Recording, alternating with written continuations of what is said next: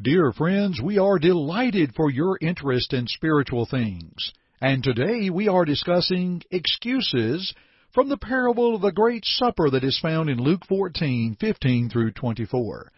Let's think on these things in a moment, but first, a thank you to our Jay Webb and greetings to all of you.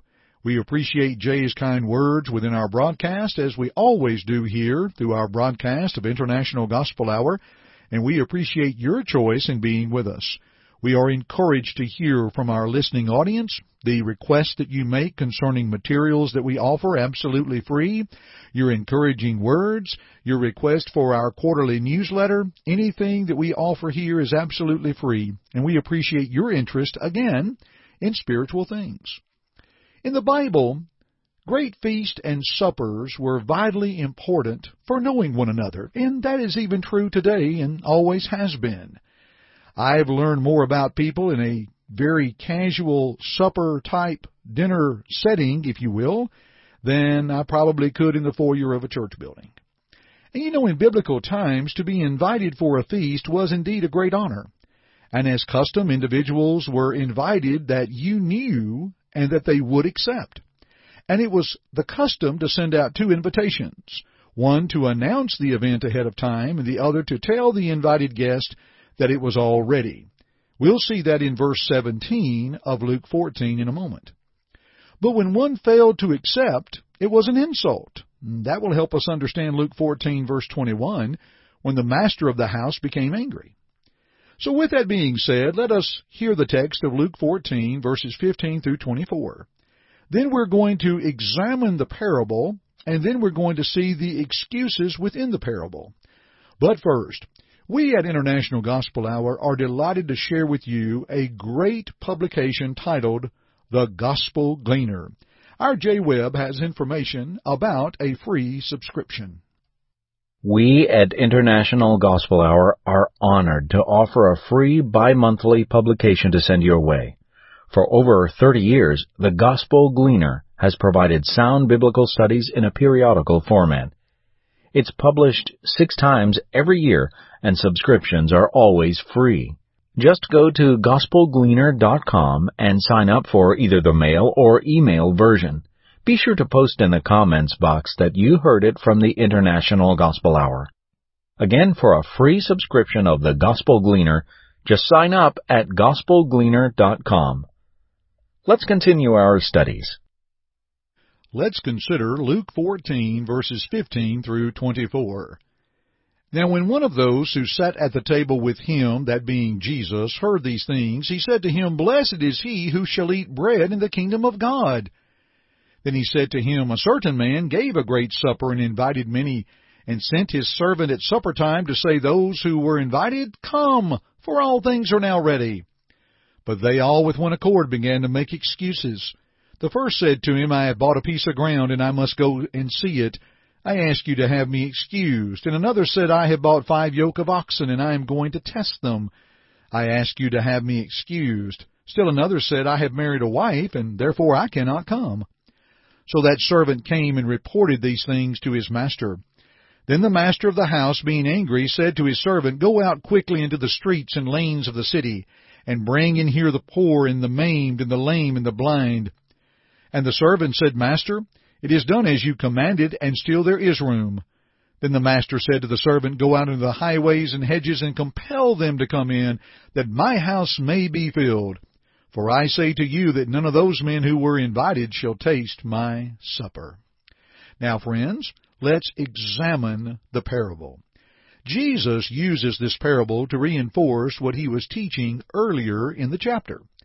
One is to humble oneself and accept what God offers. That is an opportunity to eat bread in the kingdom of God, verse 15. Then Jesus shows the absurdity of the excuses, simply excuses which in reality said, we want nothing to do with your feast. That comes from verses 18 through 20 that we'll look at further in a moment. Thus, the anger of God, who in turns open up the feast to those who have no land, no possessions, and those nobody desires. God will open it up big, large. They will accept. It is the best thing they have ever seen, and it gives hope to them. That's verses 21 and 22. And then there's still more room, verses 23 and 24. So, servant, you've got a message. Make this message necessary. Tell them this is unavoidable. You don't want to miss this supper. And in verse 24, we note the specifically invited, ones that were known according to their custom, they will not be invited again. They knew better. Therefore, when we look at this parable, salvation is the great supper.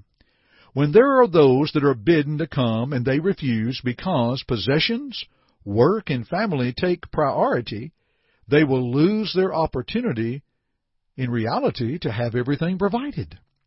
Let's consider some questions here. First of all, isn't it all right to own things for enjoyment? Well, yes, but not to the extent that is what our lives are based on or decided by. You know, Matthew 16:26 reminds us that what shall it profit a man if he gains the whole world and loses his own soul? Or what will a man give in exchange for his soul? You see, the individual that said, I have bought a piece of ground and I want to go see it, well, you know, that ground meant more to him. And when we have things for our enjoyment and things that we purchase for our satisfaction, if our lives are based upon that, then the problem is we're going to keep searching for other things, and it keeps pushing the salvation of God away. Now let's ask another question from this parable. Isn't it all right to work? I'm going to test 5 yoke of oxen, for example. Well, isn't it all right to work? Well, yes. 1 Timothy 5 and verse 8 commands that we are to provide for our own, but it's not to place the work in top priority over the work of God. To believe on the Christ and be obedient, that's John 6:29. So many times, dear friends, work makes demands of us that pull us away from the worship and service of the Lord. And then we want to place priority over work to get all the overtime we can attain. You know, dear friends, I heard it said once that you never see on a tombstone the words written, I should have spent more time at the office. And that is true. Here's a third question from examining this parable. Isn't family important? Well, the answer is yes. Ephesians 5:22 through chapter 6 and verse 4 of the relationship of husband and wife and children. But we have to have our priorities set with our family. You know, when Jesus said in Luke 14:26 and 27 that if we do not come to Him and hate father, mother, brother, sister, etc., that we're not worthy to follow Him, and you see that word hate, we think, my, that's a strong word. And, you know, hatred is a work of the flesh, Galatians 5:20. Now, that will condemn one's soul. But we have got to see the context of which Jesus is speaking of, and as that context has been studied so many times, it means to love less, or priorities. What means more, pleasing our family or pleasing God? Know this, friends. Others are looking for the spiritual food, and they can and will be fed. And as servants of Christ, the message must be proclaimed through the commission of the Christ, Matthew 28:18 through 20. Dear friends, we do not need to decline the invitation of Christ. Would you like to know more about His invitation? Would you like to study and know more about His will for your life? Here's R.J. Webb with our free Bible course, available by mail. Your friends at the International Gospel Hour are offering absolutely free a Bible study course by mail. You may study in the privacy of your own home at your own pace. Feel free to give it a try. Please call toll-free at 1-855-IGH-6988 and leave your name, address, and just say, Home Study. That's it. Again, call toll-free at 1-855-IGH-6988, and please leave your name, address, and just say Home Study. You may also go to our website at internationalgospelhour.com, click on the Contact tab, and leave us the same information, name, address, and type Home Study in the message box. We'll send it right away. Thank you for your interest in the things of God. And now, back to Jeff. Now, friends, let's talk about the excuses in the parable. You know, for example, in verse 18, why would a realtor, if you will, an investor, buy something ahead of time without even looking at it? And since this was at supper time, how could he see his land at dusk, much less night? That excuse really did not make any sense. Now, how about verse 19? Why would a cattleman, if you will, buy something without trying it to see if it would work? I've got 5 oxen, I've bought them, I'm going to test them. No. You test them before you buy them. And also, it's kind of like, wow, this is a new novelty. I just got a new car. I've worked hard all week. I've got to go try this out. In verse 20, the last one, I've heard it called the henpecked husband when he says, I just got married, so I can't come. And here he is putting his human relationship over his heavenly one. Plus, dear friends, in this day and age of the parable of Christ, it was unheard of to invite a man to a wedding feast and not invite his wife. They were actually both invited. He just didn't want to accept the invitation, so his marriage was a convenient excuse. And, of course, there's no indication here he was going to war, as one could stay with his wife for a year if newly married before departing, going back to Deuteronomy 24:5. Biblical excuses were prevalent. They were with Adam and Eve in Genesis 3.